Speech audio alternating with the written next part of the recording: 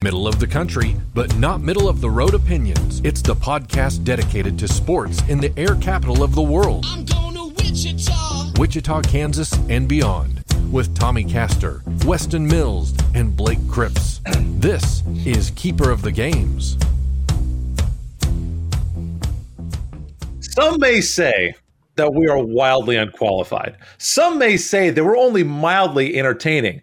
I say we are exactly where we need to be talking about Wichita State basketball making its push to the NCAA tournament. And a message for all the experts in Vegas that had Houston giving 10 points at Koch Arena. Were you on drugs? And how do I get a piece of that action? And with that, we welcome you into episode 55 of the Keeper of the Games podcast. We're still on the bubble of being one of the best things that's ever happened to sports talk radio in Wichita, Kansas. I am Blake Cripps, joined by Tommy Castor, and I'm told that you have been practicing for the Dixie Vodka 400 this weekend. How is that going, and what adjustments do you feel like you're going to need to make to move up from Kellogg to the NASCAR circuit?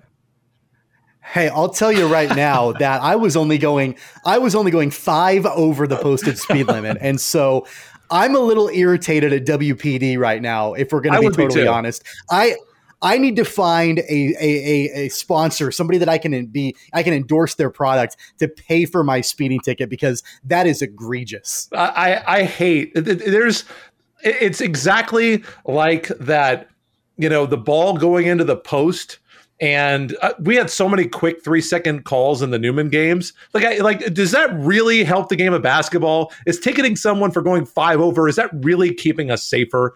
Are we going to sleep better at night because of that? I hate that. I hate those nickel-dimer calls. We're also joined by Weston Mills, who I am told has some words of advice for Patrick Mahomes and Brittany Lynn, who just welcomed their baby girl to the world. I'm told that they are listening today. So as the father of a new baby daughter yourself, what is your advice for Mahomie and Brittany Lynn?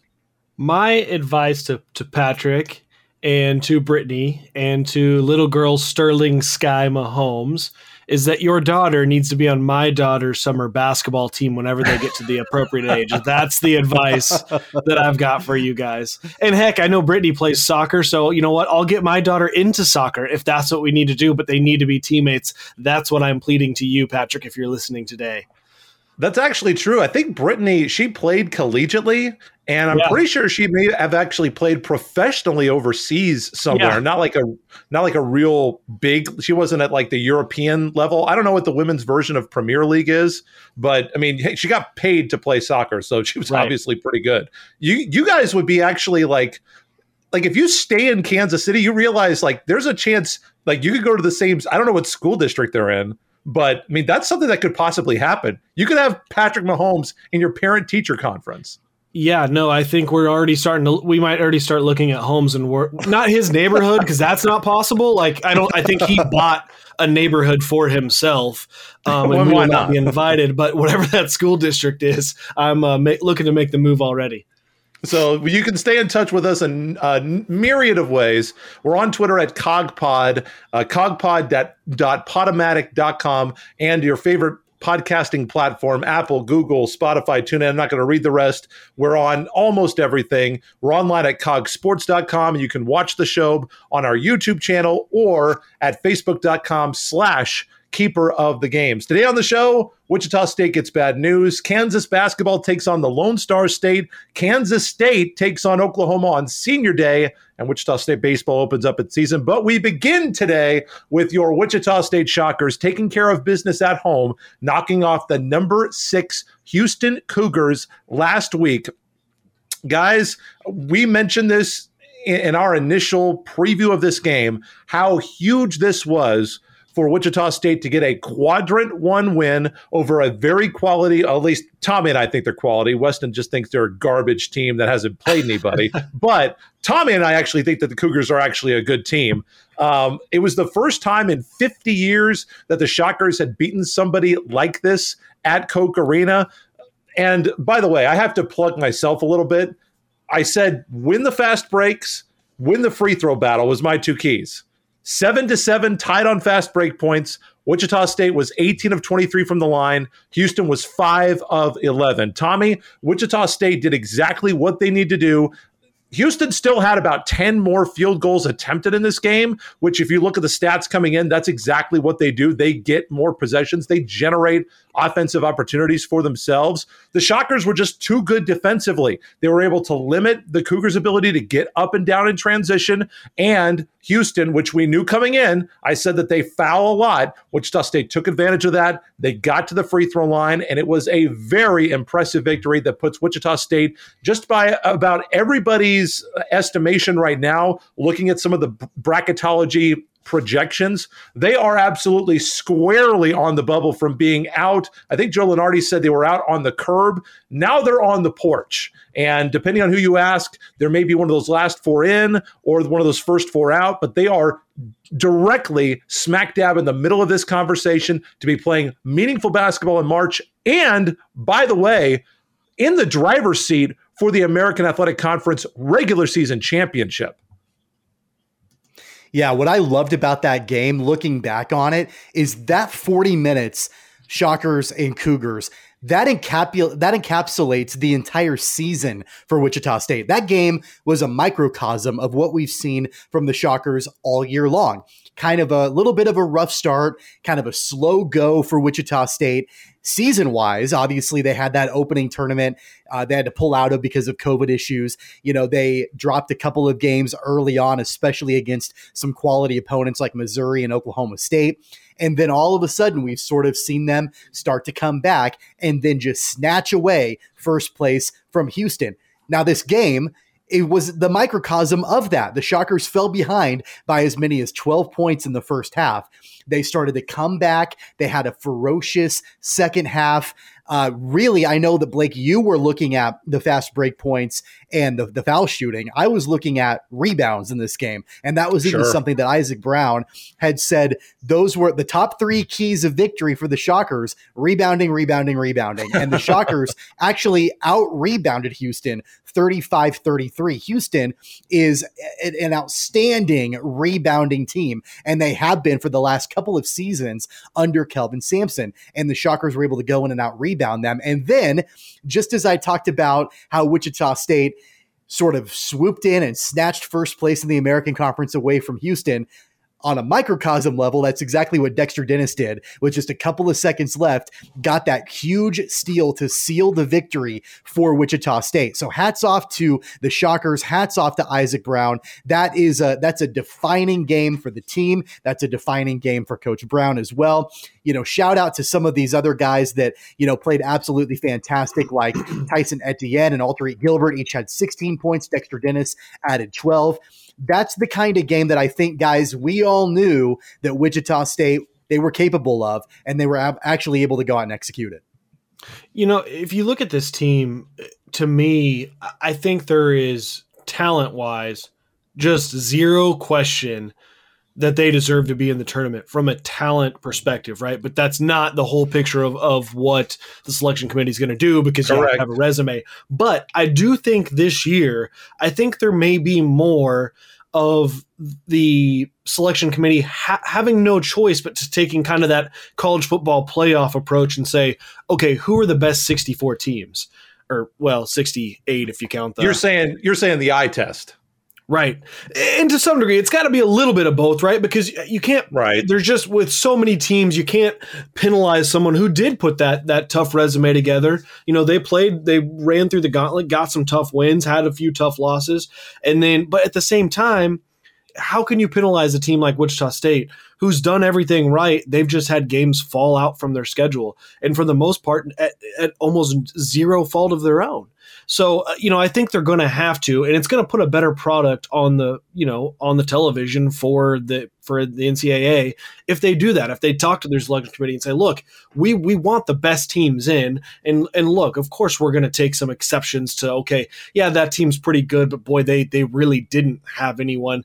That's a different conversation. Wichita State, from a talent perspective, deserves to be in this tournament. And at this point, I really do think there's not going to be any question that they get in.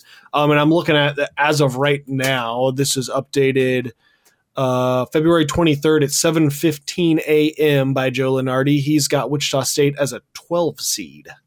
So that would be one of the last teams into the tournament. Now, Shocker fans, you're going to want to sit down for this if you have been away from watching the sports news in Wichita. You may want to put that champagne back in the bottle. Don't pop it just yet for the NCAA tournament. Shocker's got some terrible news this week. Not one, but 2 more games off the schedule. They will not be playing Southern Methodist at all. The Mustangs are in coronavirus protocols. The number 68 net team in the country is Wichita State. They had a chance to get a quad 1 win at SMU and a quad 2 win at home in the net rankings. Now, this is not supposed to be a discussion as to whether you like the net or not, or if you want to go back to RPI. The point is the metric that they're using right now, Wichita State had a chance to get 2 more wins. They're not going to get any of those games played. And in fact, Coach Brown was talking earlier this week about how they called at least 3 other conferences looking for a game. They called a team from the SEC. They called a Big East team, maybe more than one. They called somebody from the Mountain West. So all they've got are 2 games left at Tulane. They're 4-9 in the AAC on March 3rd. The Owls of Temple 3-10 on March 6th. So that's good news if you are into championships, because if Wichita State wins those, they're going to be the American Athletic Conference champion. They control their destiny. However, if you're looking at the tournament prospects for Wichita State for the NCAA tournament, obviously not getting a chance to get another quad 1 win and another quad 2 win, with Wichita State currently having a 2-4 record against the top 75 in the net. That is a huge opportunity that's missed for the Shockers that they're just simply not going to get in the regular season. I think what is so disappointing about this for Shocker fans is that Wichita State has had 9 postponements or cancellations due to COVID-19 this season, 0 of which are the fault of the Shockers. They have not been on a COVID pause 1 time due to issues within the program. And so that just makes that's just infuriating. And I think it just kind of continues to throw the season for a loop. It's already been a tumultuous season for Wichita State. A season which, by the way, I'd like to say Isaac Brown has led his team through admirably. Oh, absolutely. Due to everything that has gone on in the program. And I don't know if we can talk about this on this episode or if we want to wait till another future episode, but how does Isaac Brown still not have the permanent head coaching job after that performance against Houston? I tweeted it. I know a lot of people were saying it. Darren Boatwright should have given Isaac Brown a contract before he left the building, before he left Charles Koch Arena that night. I know there's a lot of red tape to go through. I know there's a lot of hoops you got to jump through, but by God, I'm not sure there's anybody else on the planet that could have led Wichita State to this kind of success. They're 13-4 right now. What else do you want from the Shockers? What else do you want out of them? I know that you look at some early season games, like I mentioned, the Missouri and Oklahoma State games. That's going to help their net ranking for sure. But what more can you ask for out of these Shockers? And so I think just knowing that, you had a chance to play 2 quality games, those games we dissected, on a pretty large scale last week on the program about what it was going to take for the Shockers to beat Houston and then back-to-back SMU. To have those 2 SMU games yanked off the schedule when you're a team that is desperate for wins, that's just got to be devastating for the Shockers. I've got a little bit of a hot take on this, and just full disclosure to our listeners, we've been having some technical difficulties with the hot take horn, so I might be getting buzzed, and I don't even know. But so my hot take is this: I actually think SMU getting canceled is going to be a blessing in disguise for Wichita State, and the reason I say that is because I think they're in. I think they are in right now. I think that Houston game, I think it was a convincing win. When I watched that game, I thought they were clearly the better basketball team. And I know it ended up being close. But at the end of that stretch, and I can't remember exactly what the minute mark was, but Wichita State went up 44-34. They were just absolutely taking it to Wichita State. I think it was a complete statement win. And with the exception of a early round exit, in the conference tournament, I think they're in. So, and don't get me wrong, I'm not saying that I think they couldn't have taken care of business with SMU and even further padded their position. But at this point, again, I just think the selection committee is going to I've already circled the wagons on this, but I think the selection committee is going to take into consider the best teams. I think Wichita State is that. And I think just losing those 2 games just makes it an easier path to not, screwing it up down the stretch. I mean, I understand what you're saying, but I don't agree with it. Now, you have to balance this because if you're a Shocker fan, you should be excited that you're going to be hanging a banner up at Koch Arena next year because, I mean, let's be honest. I can't sit here today. I'm the guy that picked the Shockers to go 5-0 down the stretch, which I don't believe anybody else on this program had the guts to do. So credit to myself for that. But second, I can't tell you with 100% certainty that Wichita State won't lose at Tulane or lose at Temple. I'm certainly never going to predict that, but it's a crazy year. Things can happen. So it's far from a foregone conclusion that Wichita State is going to just go into Tulane and just go into Temple and win those games. But I think that you can't. If you want to tell me that Wichita State is in, I'll believe you. And I actually agree with you. But you and I are not seeding the tournament. The people up in Indianapolis are seeding the tournament. And wouldn't you rather have them be not just sure, but damn sure that they've got the right team coming out of Wichita, Kansas in black and yellow? Because I would. I think that all day, if Isaac Brown can get another game, I think he's going to. I don't think that it's going to happen. I don't believe that it will happen. But I think if he can get another game for this Saturday, he should. And I think they will. And I think Wichita State will go and play almost anybody if they can get a game this week. But I don't think it'll happen. You know, I tweeted this, and I think I tweeted it yesterday, tweeted it on Tuesday, and I'm going to expound on it a little bit. And I know we're going to get into the Jayhawks here in a little bit. If you know me at all, if you have followed anything that I've ever said, you know that I am not normally a proponent of Wichita State and Kansas playing each other in basketball. In fact, the last time they met in the NCAA tournament, I didn't watch the game. To this day, I've never seen that game. Why? I couldn't do it. I wasn't a fan of it. I just couldn't do it because I wasn't going to enjoy it one way or another in my mind. So to this day, I've never seen it. However, this is a unique season. It's unique circumstances. We know the Kansas Jayhawks are looking potentially for another game next week after the Big 12 regular season wraps up. We know that Isaac Brown and the Shockers are looking for another game.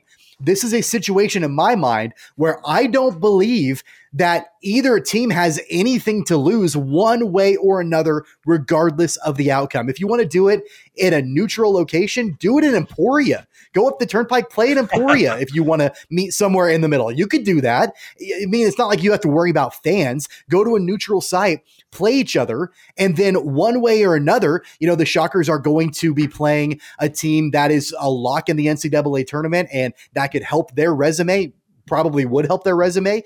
And KU is looking for an opportunity to help their seeding, and Wichita State has proven themselves to be a bubble team. So I don't see an issue one way or another with that happening. Will it happen? I don't know, but I am advocating for those two programs to contact each other. And guys, I wouldn't be surprised if they've at least already had some conversations. I don't know if it'll happen or not, but it wouldn't shock me one way or another if at least they've kicked the tires on that idea.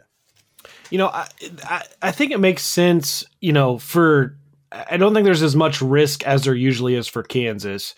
You know, obviously the typical commentary would be, you know, if you're Kansas, if you beat Wichita State, you were supposed to beat Wichita State, but if you lose to Wichita State, then it's an upset and it hurts your, you know, I don't think that's as much here. Of course, if they lost Wichita State, they might drop down a seed or two, and I doubt two, maybe one seed. Weston, If this was last year's Kansas squad, then yeah, we wouldn't be having this conversation. There's no way I would have advocated for the number one team in America to play Wichita State. It's a different Kansas team this year. I wouldn't have an issue with those two programs playing each other because I think it helps fulfill goals for both teams. But I do think, though, from Wichita State's perspective, if they don't beat Kansas, I think that puts them at real risk of, you know, making their resume look even, okay, look, they beat Houston. Now, was that an upset, or Wichita State that good. I think if you lose to another ranked team, it's like, well, shoot, maybe they can't play with everybody, and I don't know. And of course, that's not that can't be. And I know it's not the mindset of Wichita State. The mindset's, of course, we can play with anybody. We will play with anybody. We're not scared to play anybody, so I totally understand. But I do think it does come with a significant risk playing Kansas, as opposed to if you could find a Power 5 school that's right on the edge. That's like, hey, look, we're trying selection committee to put some better games on our schedule, but also at the same time not going in and playing a team that potentially could be a black mark on the resume. Listen, I don't understand where this whole idea of, well, you can't play at Wichita State because they might hurt your resume. They haven't won less than 25 games in a year since 2008, 2009, right? Like, they've been to the NCAA tournament 6 straight years, and the year before that they won the NIT championship. So what are we talking about? Let's see, the last 3 years in the American, 25-8, 22-15, 23-8. Don't know if they would have made the NCAA tournament last year. They certainly made it and should have gone on more in 2018. NIT team in 2019, they took a step back. But, I mean, Wichita State is a brand now. People know who they are. Obviously, with Greg Marshall being gone, that changes, the whole play angry thing. And Greg Marshall, obviously, as you guys know, whether you love him or hate him, he's a big personality type of a coach that gets national recognition and has that name recognition. But this whole idea that, Wichita State, if you might damage your resume by losing them, that's over and done with. That's been gone. So Blake, would you advocate then for this matchup to potentially happen? No, but here's why. I don't see an opening on the schedule for this. Kansas plays on the 27th against Baylor at home. Then they've got a week off. Could they play there? Absolutely. However, that's the week that Wichita State is playing. Wichita State has the road trip to Tulane on the 3rd and then at Temple on the 6th. So the only window that they would really have to play that game would be in between Saturday the 6th and the start of the American Athletic Conference tournament on the 11th, which is Thursday, and the start of the Big 12 tournament, which would be on the 10th, which is Wednesday. And obviously, KU probably is not going to be in that first round. I don't think that helps either team to play in the first couple of days. Wichita State's not going to play with an American Athletic Conference championship on the line with 2 road games, long road trips. If Wichita State loses one of those games, as in they don't get to play it because of coronavirus protocols, then yes, absolutely, play the game. But Wichita State, I don't think that it benefits them at all to try to give up. It would benefit them for seeding, but I don't think that they would do that because they want to win the championship. They want to win an American Athletic Conference championship. And as much as playing Kansas would help them, I don't see a window for this to happen in terms of just scheduling. But in terms of KU and Wichita State playing at this point in both programs standing, yes. I mean, sure, when KU was blowing the doors off Wichita State, winning by 50 in the Roy Williams era, there's no reason to play Wichita State. Now, that's not a consideration. The state of this Wichita State program is so night and day different than it was 20 years ago. We have to get out of this thinking that Wichita State, it doesn't matter what conference that they're in, how many teams not in the Power 5, you want to call them mid-majors or non-BCS, as Greg Marshall used to say, it doesn't matter. Gonzaga, top program in the country. Villanova, top program in the country. Both programs better than the Blue Bloods, Kentucky this year, both better than UCLA, which has been a blue blood in a decade and a half. So this idea and notion that Kansas and Wichita State at this point can't play because it might hurt KU's standing, that's just bogus, and I don't buy it. Well, I don't, and I think you're looking too much at the name and not focusing on just the idea of a ranked team and a team that is perennially ranked top 15 playing a team that is unranked but is talented. I mean, and again, I get as a team you should have the mindset we can beat anybody, we're not scared to beat anybody. But Wichita State being unranked and still a very good basketball team, that's a recipe to put a bad loss on your on your resume, assuming that Wichita State stays in that unranked. And then you add in the context of, I know it's not a true rivalry game, but you're going to have a lot of those Wichita State kids that would really get up for playing a Kansas, kind of like the whole KU Mizzou conversation now. But otherwise, I get what you're saying, because I do agree. Wichita State, that basketball program, it's a totally different conversation now that we're having about Kansas and Wichita State playing than it would have been 10 years ago. So Wichita I just State want to mention very quickly, Tommy. Yeah. If I can just mention very quickly. So I know that obviously I mentioned this before about Isaac Brown, and we can get into his job status on another episode. But sure. I do want to say, you know, he did upset Houston. I thought he should have been named the coach immediately after that game permanently. If the Shockers can beat Tulane and Temple, and they become American Athletic Conference champions for the regular season, how do you get rid of him? He is not named permanent head coach. How can you not hire him at that point? I mean, I'm racking my brain right now as to why he hasn't just been named the permanent head coach. But if you're the conference champion, I just don't understand. And I don't want to harp on Darren Boatwright. I don't want to turn this into a big thing, but it's a little surprising to me and maybe a little disheartening that Darren Boatwright, after the Houston upset, was silent. I mean, I looked at his social media, didn't say anything. And so I don't know. Like, I just feel like at this point, what Isaac Brown and what that program needs is the leadership to come in behind him and say, look, we're going to set you up for success, not just this season, but in the future. And we're going to go ahead and make you permanent head coach. You have proven it to us. So that's my only point. I know that we'll have more to talk about it later on and when we find out something, but I definitely think if the Shockers can get a regular season conference championship, you can't not make him the head coach at that point. Real quick, Weston, have you seen all that you need to see? Real quick. Have I say what?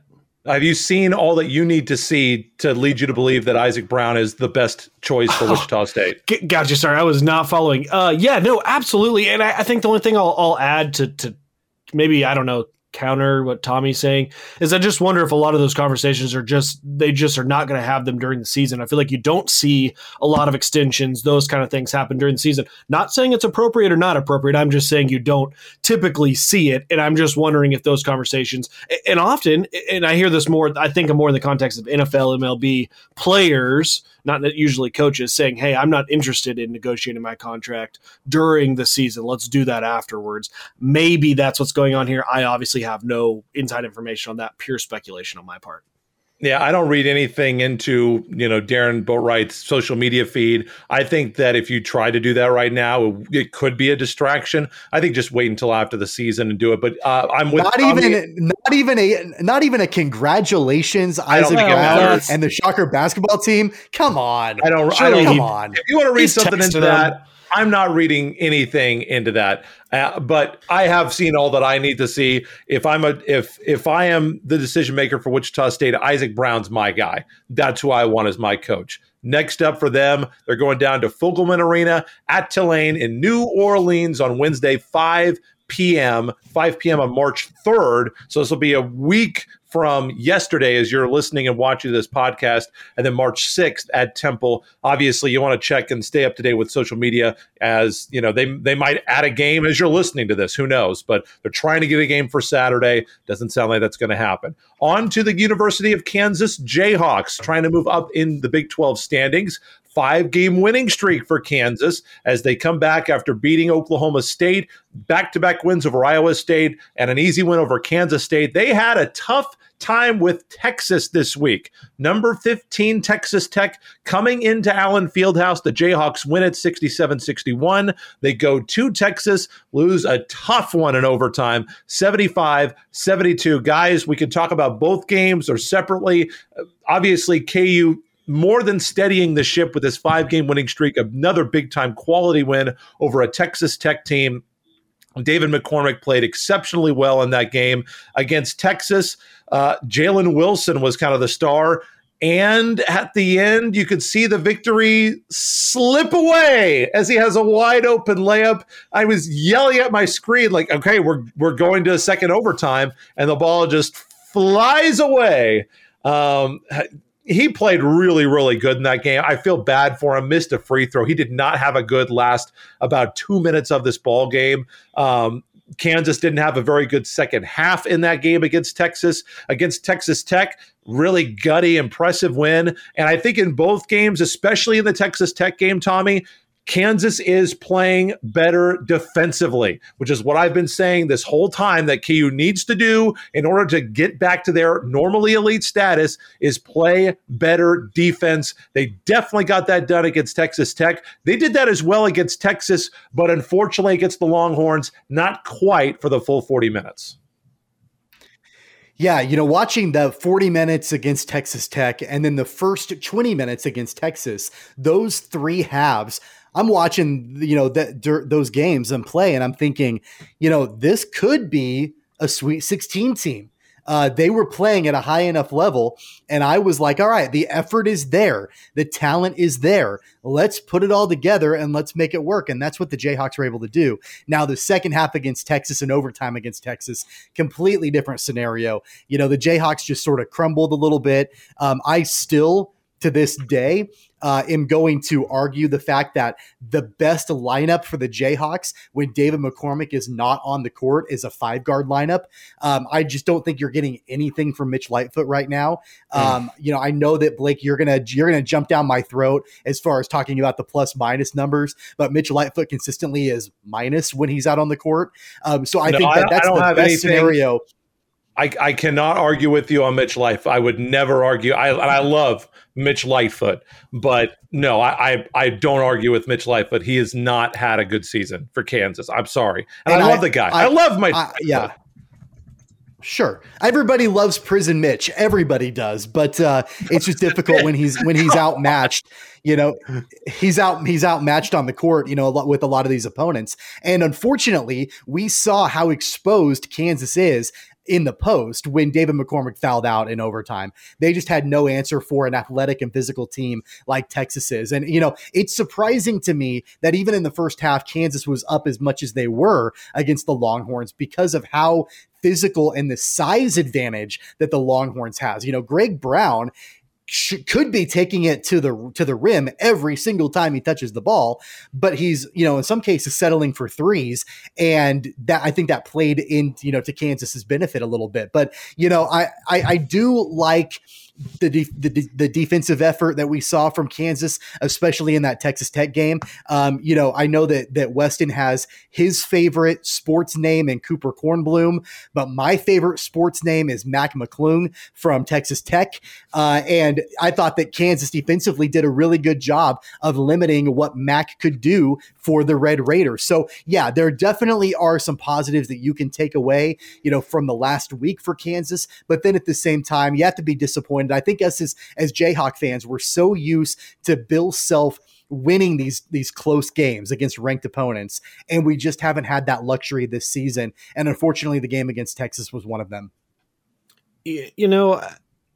Some people who follow me on Twitter probably saw this, but I am particularly irked that I stayed all the way up for an overtime game and for Kansas to lose. My goodness. Gosh. Broke my heart. I thought about going to bed at halftime. I was like, no, Weston, you can stay up. You're only 31 years old. Surely you can make it to, 10 o'clock for the end of regulation. And then overtime came, and I was like, okay, I got to make that. And then they just broke my heart. I mean, that's pathetic. So goodness gracious. But that's bad. But back to the game, I think something that they're going to have to figure out, and we might be at the point in the season where there's just no figuring out, is something has to be done with Marcus Garrett, because obviously there is nobody on this team, nobody in this conference, maybe nobody in NCAA that plays defense like Marcus Garrett. But again, if you look at the Texas game, he was 2 for 12 from the field, 0 for 2 from the 3-point line. And you can look at those numbers and that's disappointing. But what the other thing that is just hurts this team so much offensively is that they're not even guarding Marcus Garrett. That is always the guy that is sagging off and disrupting that lane for Jalen Wilson, for Ochai, for Christian Brown, helping down on David McCormick and double teaming him. It's becoming a legitimate problem, and I don't know what the answer is for Bill, at least at the point where you'd think he's going to try everything that he's tried. One thing that I'm curious about is I personally think that makes most sense to have him bring the ball up, because when the ball's already in his hands, the offense is starting with someone having to guard Marcus Garrett. And I think that helps maybe with the flow of the offense. The other thing too is you talk about this small lineup. I almost wonder if playing him kind of in that 4 position, and I know it's truly 4 guards, but that 4 spot, making him kind of work the middle where you already have guys. I mean, those bigger defenders are already in the lane, and you're not having that extra guard that's now jumping down and packing the lane. Maybe it can help open things up. And I mean, certainly, obviously I'm not Bill Self, so maybe it's something he's thought and it didn't work in practice, or they just haven't done, or maybe they've tried it at times and I've just missed it. But they've got to figure something out there, because when everybody else isn't clicking, well, and let me rephrase that. This team isn't one where it can overcome somebody hurting the team offensively. In years past, we've had 1 or 2 guys that are so good offensively. If there's someone out there that is hurting the team offensively, it doesn't affect them too much overall. Well, this team, they need all 5 clicking to be a good, efficient offensive team. Then the defense is a whole nother thing. And with the defense not being as good, you absolutely cannot afford to not have Marcus Garrett on the floor. So it's a real give and take, and it really puts Bill Self in a pretty tough coaching spot, I think. And we see that kind of push over at times. One thing that I think, kind of talking about what you were just, referencing about Marcus Garrett and, the ball in his hands and shooting and that sort of thing. I don't know if you guys realize this, but I believe it was the last, I'm going to get the number wrong, either 7 or 9 possessions for the Jayhawks in regulation before we went to overtime in that game.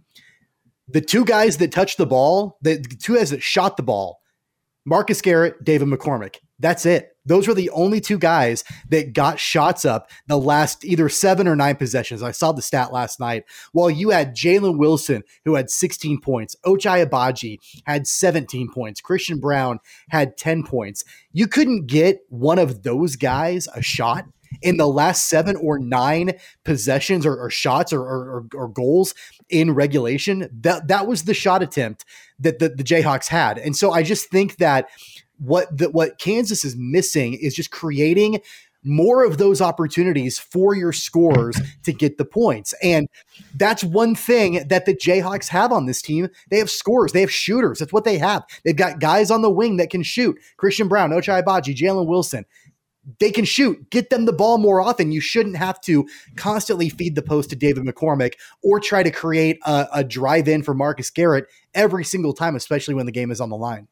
The only thing I'll add there, though, is I'm surprised Blake hasn't jumped all over us, because as much as you and I have been critical about David McCormick not being efficient, and he was better against Texas, well, you point out getting the ball to Jalen Wilson and Ochai. Jalen Wilson was 4 for 12 from the game. That's 33% from the field. That's not good. Ochai Agbaji, 5 for 15 from the field, 33% from the field. That's not good. Now, granted, he had 3 points in the second half. Ochai was 5 for 11 from 3 points, which is a lot of 3-pointers, but 5 for 11, that's much more efficient, I would say, than, just 5 from 15 from the field. So and that kind of goes to my point, and I think that we've all touched on this same concept, is there just isn't a guy. There's not the guy who's going to go get you points. No, every single one of these guys has good nights in and out, and so you can't afford for a guy to have a bad night. When one guy has a bad night, this offense just can't overcome that, because we don't have 2 guys that are going to give you great nights, night in and night out. It just doesn't happen here. I am perplexed about this hatred of David McCormick. I don't understand it. He played well against Texas, other than, of course, he turned the ball over in overtime on an incredibly stupid pass and fouled in overtime on an absolutely idiotic, hip bump. Like, I don't know what he was thinking trying to go guard that hard on the baseline. 100% a bad play. He's KU's second best scorer. He's scoring 13 a game. Like, I don't understand what you want from him. Now, Marcus Garrett. Again, it's not about the points. We've been over this. It's about the efficiency. Like, if you score 13 and shoot 40 shots, no one cares. And I understand that, but that's not what happened. And Texas, I agree. Hand up. That's what I'm saying. He played much better against Texas, other than those 2 boneheaded, just mental mistakes. But that's against Texas Tech. He was 7 of 10 for 17 points and 8 rebounds. Okay, fair. I didn't have those numbers in front of me. I understand Marcus Garrett has been inconsistent, but again, Marcus Garrett, I mean, can I interest you in 5 of 7 from the field with 10 points, 5 assists, 3 turnovers against the Red Raiders with a +9 and the +/-? Can I interest you in that? Yes, Marcus Garrett did not play as well against Texas. He was not good offensively. He only had 1 turnover. He limited his turnovers. I give him credit for that, but he did not finish off the dribble. And when Marcus Garrett is not finishing off the dribble, he was just 2 for 12. But David McCormick, I mean, he scored 12 points. He was 5 of 9 from the field. My issue was the missed free throws. That's what I take issue with. I don't mind the touches for McCormick. If Marcus Garrett wants to get it to somebody else, I understand that. But Ochai Agbaji scored 3 points, 3 in the second half. So why are you going to harp on David McCormick when you don't look at Ochai Agbaji? Okay, but he was 4 of 6 shooting 3-pointers in the first half. So I know that we can go back and forth and say, all right, well, yeah, but he only had 3 points in the second half. He was on fire in the first half. I don't know. I'm just thinking that shooters got to shoot, right? And so if you're 4 of 6 in the first half, then you're feeling like you've got the hot hand. Let's keep it going. Now, obviously that didn't translate as much in the second half, but I would rather put the ball in his hands and let him continue to shoot it if he's feeling good doing that. That's just me. I don't have a problem with David McCormick. I know that you think that I have this hatred of him, which I don't. I do think that some of it is. I do think that some of it, and I'll admit to this, is recency bias that we were used to having Udoka Azubuike, who shot at an incredibly efficient pace, and that's not David McCormick. He plays a different game, but at the same time, I feel like he's being fed the ball. David McCormick is being fed the ball like he is Udoka Azubuike. Like, back off of him a little bit. You don't have to get it to him on every single possession. And that's what I feel like the Jayhawks were doing, especially down the stretch in a clutch game. I'd rather them spread it out a little bit more. That's just my only point. Okay, so here's my rebuttal. Ochai Agbaji shot 6 threes in the first half, 6 3-point attempts. He shot 5 3-pointers attempted in the second half. He missed 4 of them. So it's not like they went away from Ochai Agbaji. Ochai Agbaji didn't shoot the ball well in the second half. They gave him 1 fewer 3-point shot. He took 11 3-pointers in the game. Would you want him to get 15 threes attempted in the game when he wasn't shooting well in the second half? So let me ask you this, though, and I'll answer your question with the question.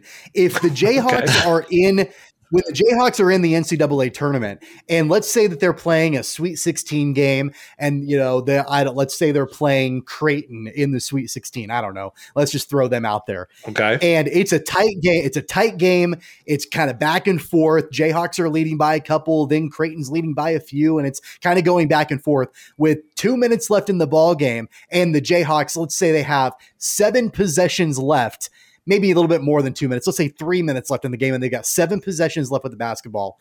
Are you, as a Jayhawk fan, content with every single shot selection in those final 3 minutes being from either Marcus Garrett or David McCormick? Probably not. But if they're playing well, then that's a different story. And that goes back to what Weston said. We don't have an alpha guy on this team like Dotson, who is or Frank Mason III, or Andrew Wiggins, or Ben McLemore to step up and be that guy and take control of the offense. We don't have that. You have to play by committee and who's playing well that night. Maybe it's going to be Jalen Wilson a lot of nights. Probably will be. If Ochai Agbaji's playing like he did in the first half, it's going to be Agbaji. And sometimes it will be David McCormick and Marcus Garrett. Should it have been against Texas? Probably not Marcus Garrett.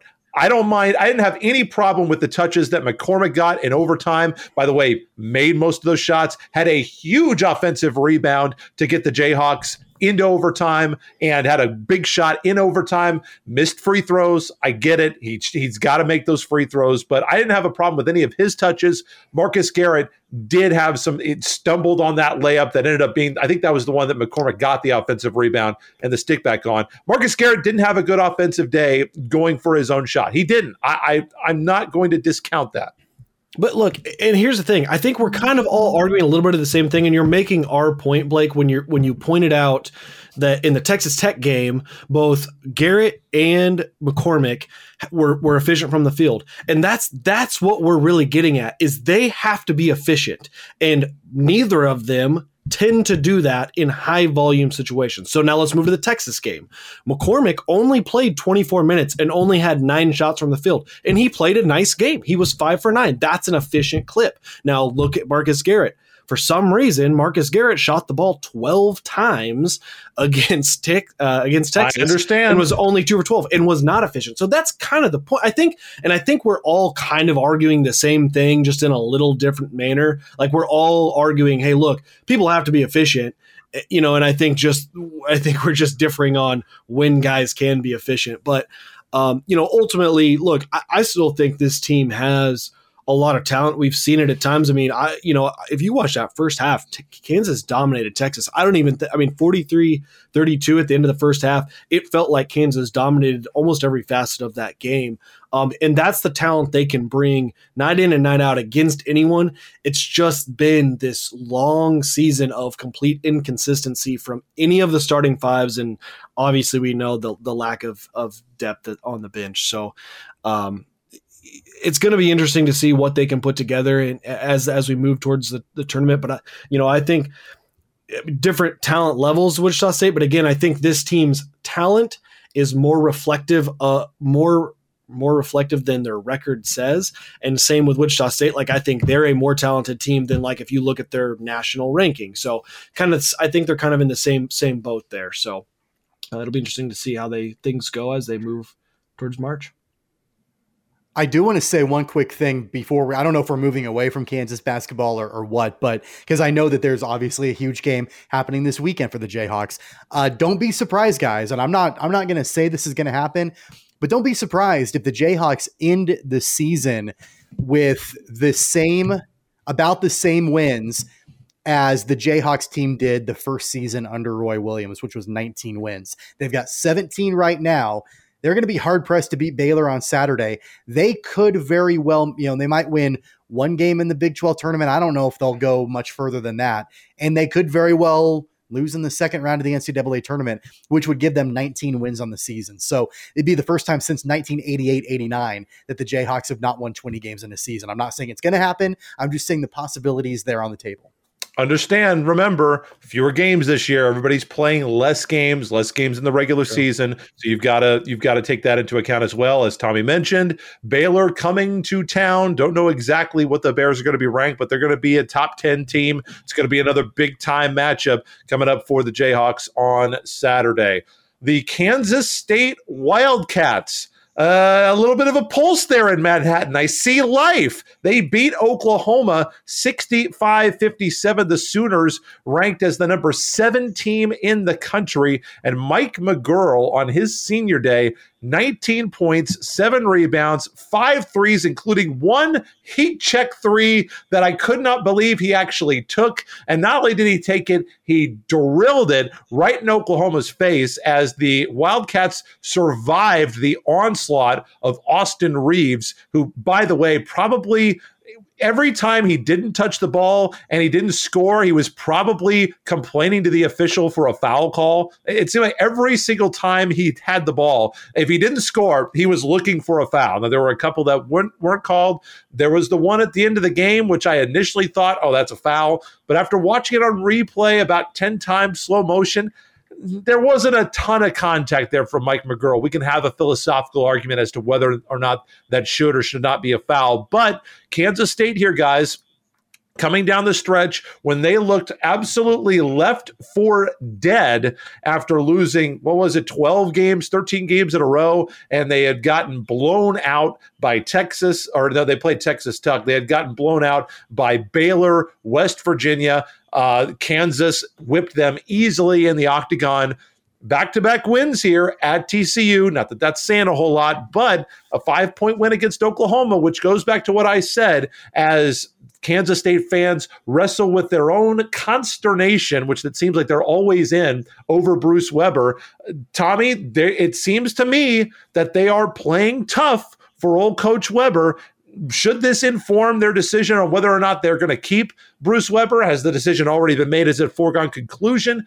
We don't know. Athletic directors say one thing and do something else all the time. Nick Saban said, he was not going to Alabama. Well, we know how that worked out. So they say that Weber is back 100% guaranteed next year. We don't know that that'll be the case until the ball's tipped off in November. But Kansas State, over the last 2 games, is playing much better. And they're playing, like Kansas, playing much better defensively, too, holding 2 teams in a row actually, they've held 3 teams in a row under 60 points. I don't think they've done that all year. Yeah, all Gene Taylor at Kansas State needed was just a little bit of ammunition to keep Bruce Weber.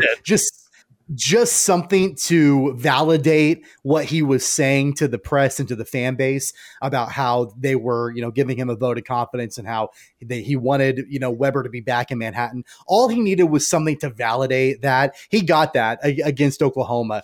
That's a signature win of the season for the Wildcats. It's, got some Brusketball going on there for the Wildcats. Is that a real term?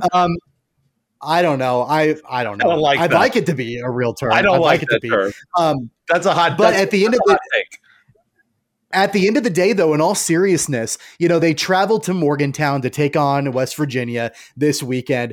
More than likely, that's going to be a Wildcat loss. But then Senior Day for the Wildcats, they're back at home to take on the worst team in college basketball, the Iowa State Cyclones, who actually almost beat Baylor less than 48 hours ago. So I think that there's a chance that Kansas State could go 3 of 4 in the win column over their last 4 games of the Big 12 regular season. The reason I say that is because at that point, if the Wildcats can make that happen and go 3 for 4 over their last 4 games, they enter the Big 12 tournament with a little bit of momentum. I don't know if I would necessarily want to be the team who faces off against the Wildcats in the opening round of the Big 12 tournament. Now, I do think that regardless of who it is, and I'm not exactly sure where projections have, where the bracket would look like for the Big 12 tournament as of right now, but I'd probably end up putting Kansas State in what the play-in game against Iowa State, and then they would probably win that and move on to take on Baylor or maybe the number 2 seed. I'm not exactly sure how that would work. Regardless, whoever the top tier Big 12 team is that Kansas State would potentially play in that opening round of the Big 12 tournament, I'm not sure I'd necessarily want to face Bruce Weber and the Wildcats. And there's real quick, if 2 the buys tournament in the Big 12 starting today, Texas Tech would be in a play-in game if the Big 12 tournament started today. Kansas State would be the number 9 seed, so they would be matched opposite of West Virginia, it looks like. Baylor's undefeated. Now, there's a chance that Baylor still might not win the Big 12 championship because for every game, they have to get to a certain number of games, and if they don't, those get counted as losses against them for their standings or their win percentage. So it looks like it's going to be, I don't think Kansas has a chance to win it. Kansas 11-6 is in 3rd right now. West Virginia is in 2nd, but a chance for the Mountaineers possibly, depending on how they wrap it up. But Weston, Texas Tech would be in a play-in game. They'd be playing Iowa State. Kansas State would be playing TCU. So, Tommy, absolutely that's a winnable game for Kansas State. Sure. So it is. I saw a tweet last night, and hat tip to Chris Lilly over at Cake. He tweeted this, but according to ESPN, Kansas State is the first team with a Division II loss and a regular season top 10 win since Wake Forest in 93-94, which I think just perfectly encompasses the discussion about Bruce Weber, right? Which we're not going to get into because we've done it already on 2 different episodes. But that's the perfect, I think, tweet to reflect on this team, right? So, they got a lot of young guys, and I know that people get sick of me saying that, but you have to be excited about that. Young guys, it's just, you can't come into the Big 12 and compete immediately like that unless you're a top 15, prospect, a McDonald's All-American, and even those guys struggle at times. But otherwise, there's just going to have to be growth. And, they're seeing some good things out of some of their young guys. And I think this is just another moment for them to kind of build on and see what they can do. But I'm with you guys on them being a tough team come the Big 12 tournament.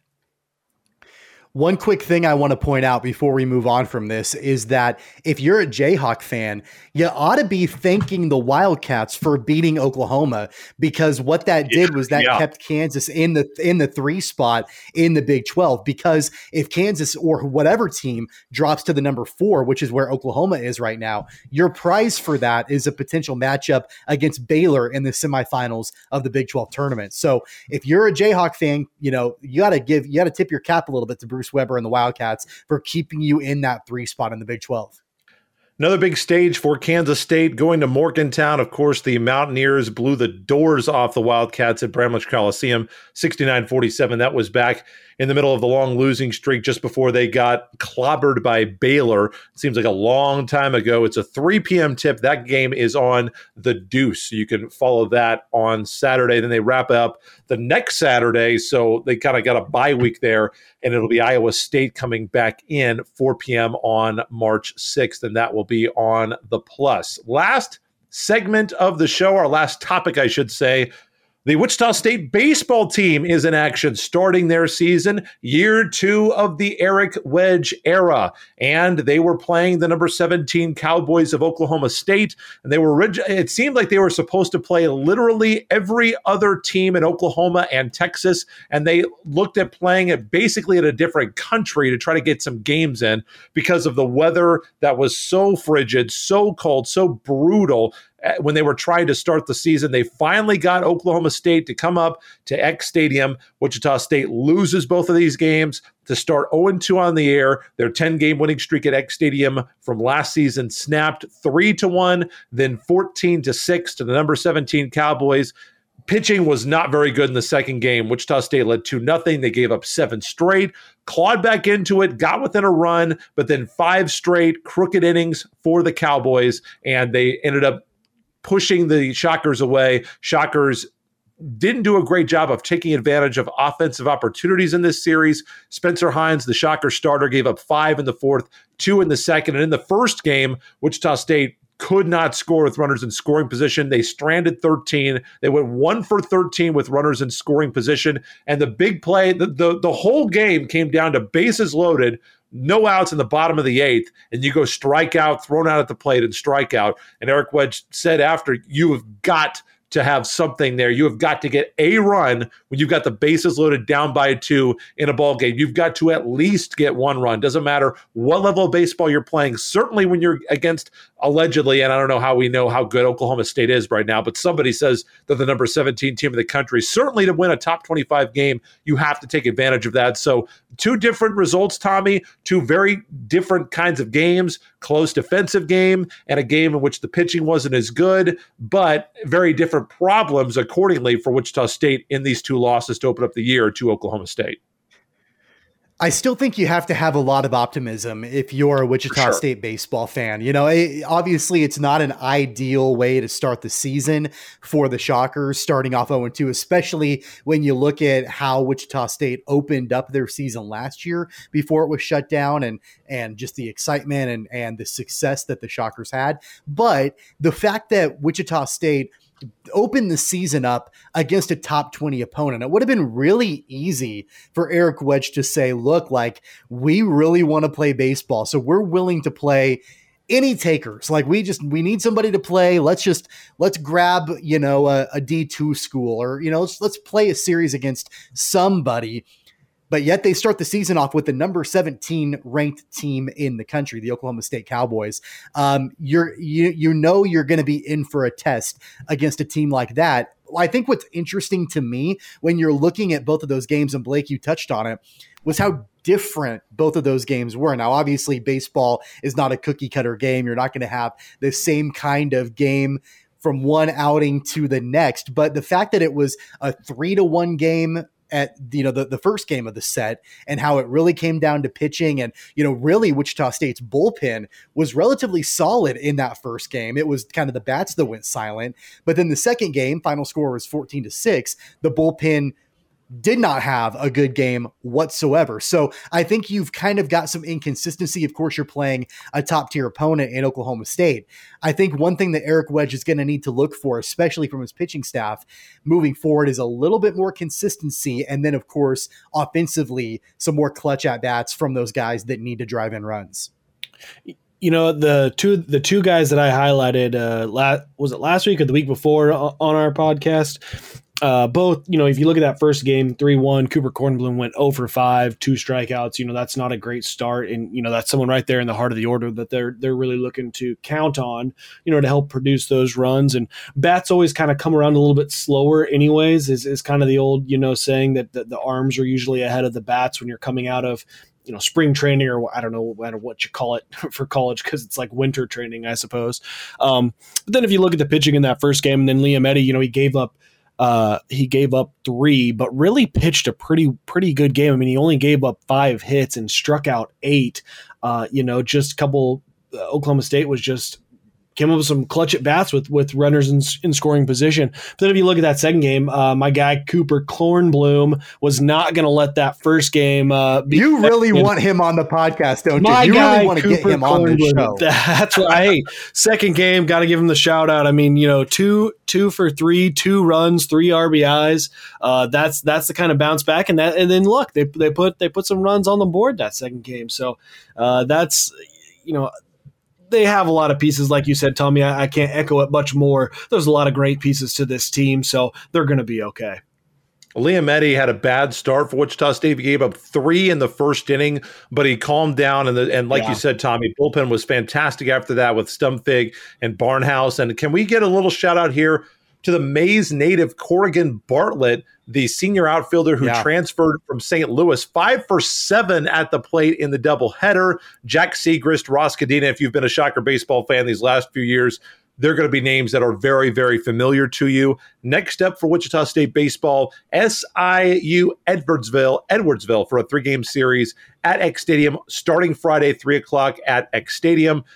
I have no idea if SIU Edwardsville is any good, if we're going to know anything about them, about the Shockers, about them playing SIU Edwardsville. I have no idea, but it does look like the weather is going to mostly cooperate. I think I haven't checked in the last couple of days, but might be an awful good day to get out to the ballpark and watch the Wichita State Shockers.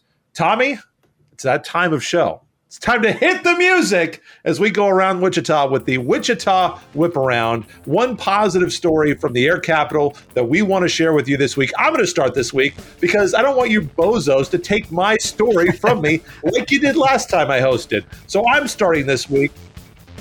That is absolutely accurate. You totally stole my idea last time. I don't know if it was you or Weston, but one of you did.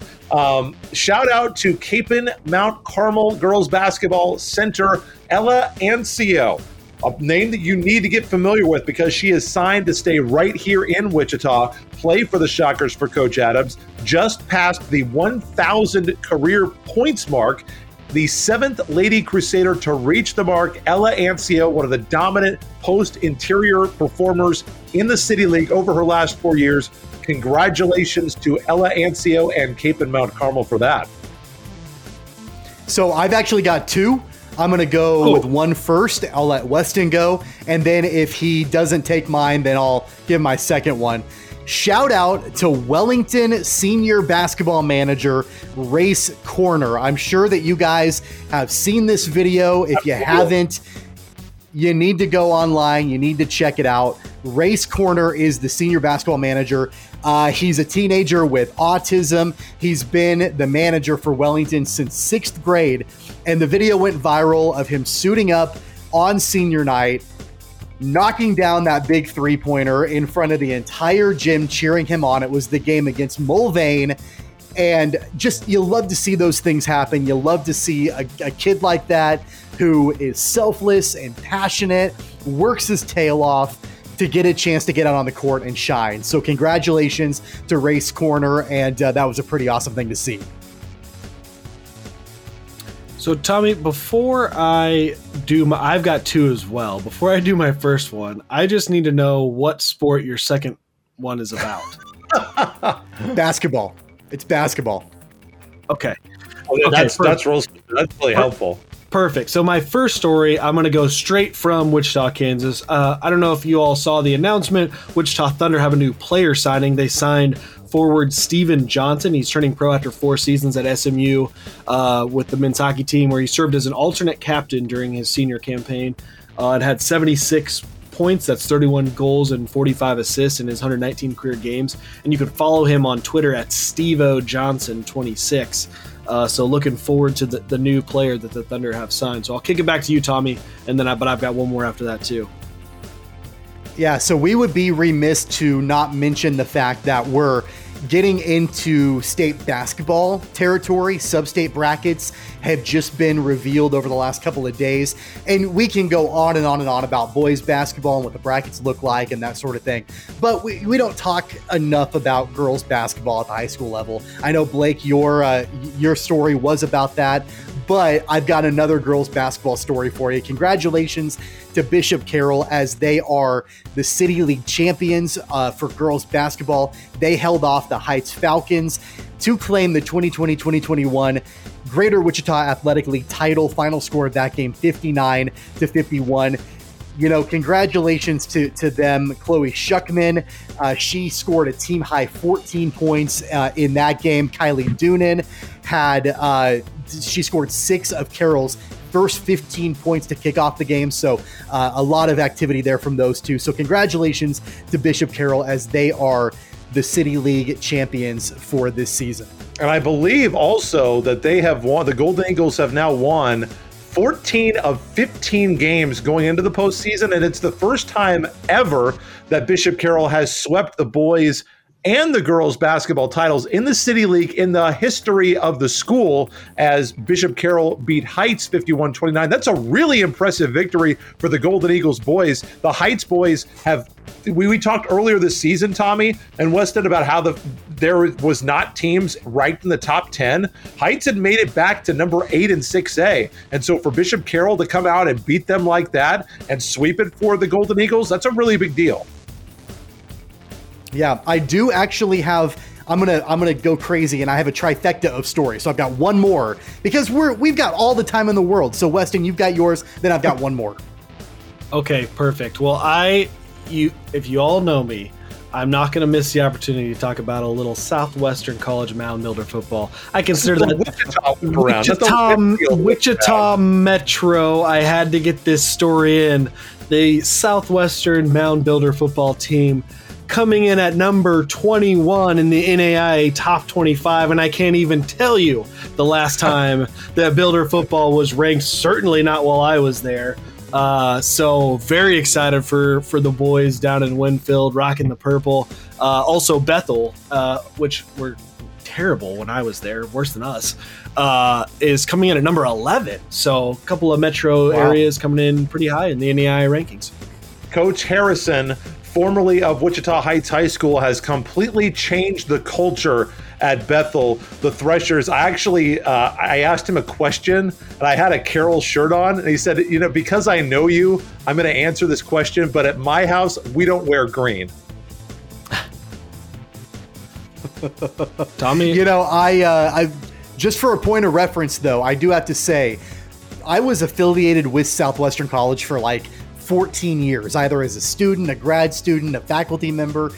During that entire time I was affiliated with the college, we were never better than 500. And that was my very first year in 2004. Since that time, they were terrible. And Weston, unfortunately, the years that you played, I remember that. You guys were terrible then too. So I love the Mound Builders, but it's good to see finally some success out on the field. My final story is Wichita High School again, but we're going to talk about something a little bit different, and that is girls wrestling, which we know that has kind of become a big deal in a lot of schools. Wichita North High, I don't know if you guys know this, they've got one of the biggest girls wrestling teams in the Metro. And on that team are 2 sisters, and I'm going to completely butcher their names, but I believe it's Bilha and Rhoda Bingi. And they were both born in Kenya. They immigrated to the U.S. with their family 10 years ago. Bilha is a junior, and I believe Rhoda is a freshman. I think that's right. But they have pretty much completely they're kind of the cornerstones of the North High wrestling team. And so there's this big story on Catch It Kansas about them. If you've got an opportunity to check it out, make sure to do so. Rhoda is entering the state tournament Thursday as the sub-state champion in the 115-pound division and is the sub-state wrestler of the year. So congratulations to those two girls who have led North High in girls wrestling. And those are my 3 stories. How about that?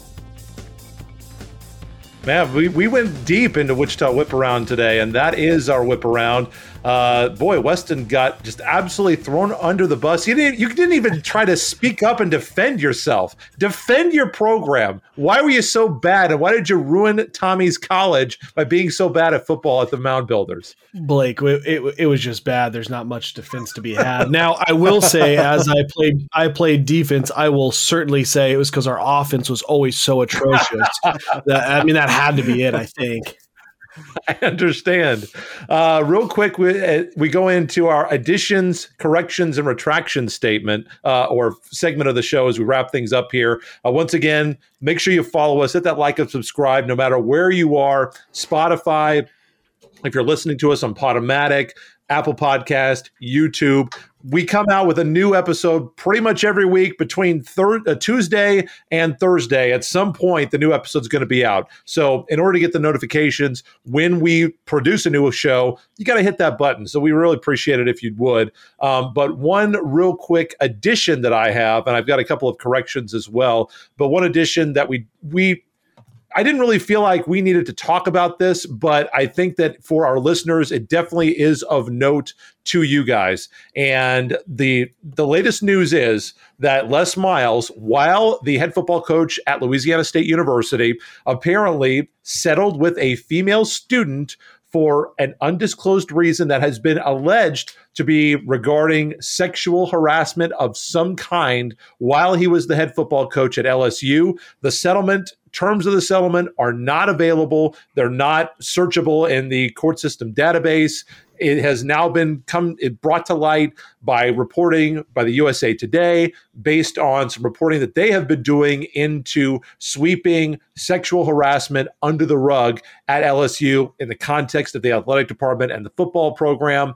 I don't really have an opinion on this because I don't have any facts to have an opinion on. It's a bunch of allegation. Obviously, it doesn't look good. Doesn't look good for LSU. And if you've been living under a rock, Les Miles is the head football coach at the University of Kansas. They've declined to comment because they had no advanced knowledge of any transgressions that Les Miles had either while at Oklahoma State or at LSU. And they have said that they're not going to have any comment on it, but that they have talked to Les Miles about it. And you'll recall that there was a big expose, I think that Yahoo Sports did, regarding the Orange Pride program at Oklahoma State, alleging that the female hostesses vetted by Coach Miles may have had sex with prospective recruits as they were brought on campus in Stillwater to become Oklahoma State football players. So that's the latest news. Real quick, guys, if you want to have an opinion about it, you can. As I don't have any facts, I don't have any opinion on it, but obviously it's something that we're going to have to keep our eye on, as this may be, it may have some effect on Kansas football for the upcoming year. Yeah, I guess my opinion on this, and again, there's so much that's murky about it, and this is just breaking within the last few hours or so. So this is not a fully formed opinion of mine, but I guess where I stand on it right now is less about what happened at LSU, and as far as the cover up is concerned, if there was one, or withholding that information, and more about even if, in Les Miles' idea, in his mind, nothing happened, the fact that the University of Kansas had no advanced knowledge of anything like this going on, either clearly it didn't come from LSU, because that's the whole point of this story, is that LSU kind of covered things up and didn't disclose things or make them public. But also, regardless of whether or not anything actually happened or not, I feel like it's Les Miles' duty to inform his new employers about something that might have happened at a previous job stop. And so the fact that the University of Kansas allegedly had zero advanced knowledge of this, that's not a good look on Les Miles, regardless of what actually happened and the settlement and the terms of all of that. So I'd be interested to learn more about what's going on. I'm sure that we'll hear more about it in the days and weeks to come. And it very well could be a topic that we continue to be discussing. There could be ramifications. There could be fallout to this. I don't exactly know. Clearly, Kansas football is not in a good position any way you slice it, and this certainly adds to the issues. The only thing I'll add as a former attorney who represented employers in these exact situations is it would not be uncommon even in the slightest. And I get that in the 2021 world we live in, it's hard to believe that surprises happen, but it would not be uncommon even in the slightest for both parties to have language in there saying they cannot speak or even mention the settlement agreement. That is pretty standard in agreements like that. Now, again, I completely understand the realistic side of it that, hey, God, these things leak a lot, right? I mean, that's kind of the realistic side, but that would not be surprising at all if that language was in there. Again, I'll just kind of leave with what you guys said, because as the attorney in me, there is so much to be had. So much knowledge to be had about what happens in these things that will never be known. I mean, these claims get settled with neither party's side there's not a winner or a loser ever. So just a lot that we're just not going to know with this, and maybe more details will come out over the next few months. It's exactly like the settlement that Wichita State went through with Greg Marshall, we believe. Not going to get any advanced details or any additional details into that. So we'll keep following it. If something else breaks, obviously it'll be on next week's show.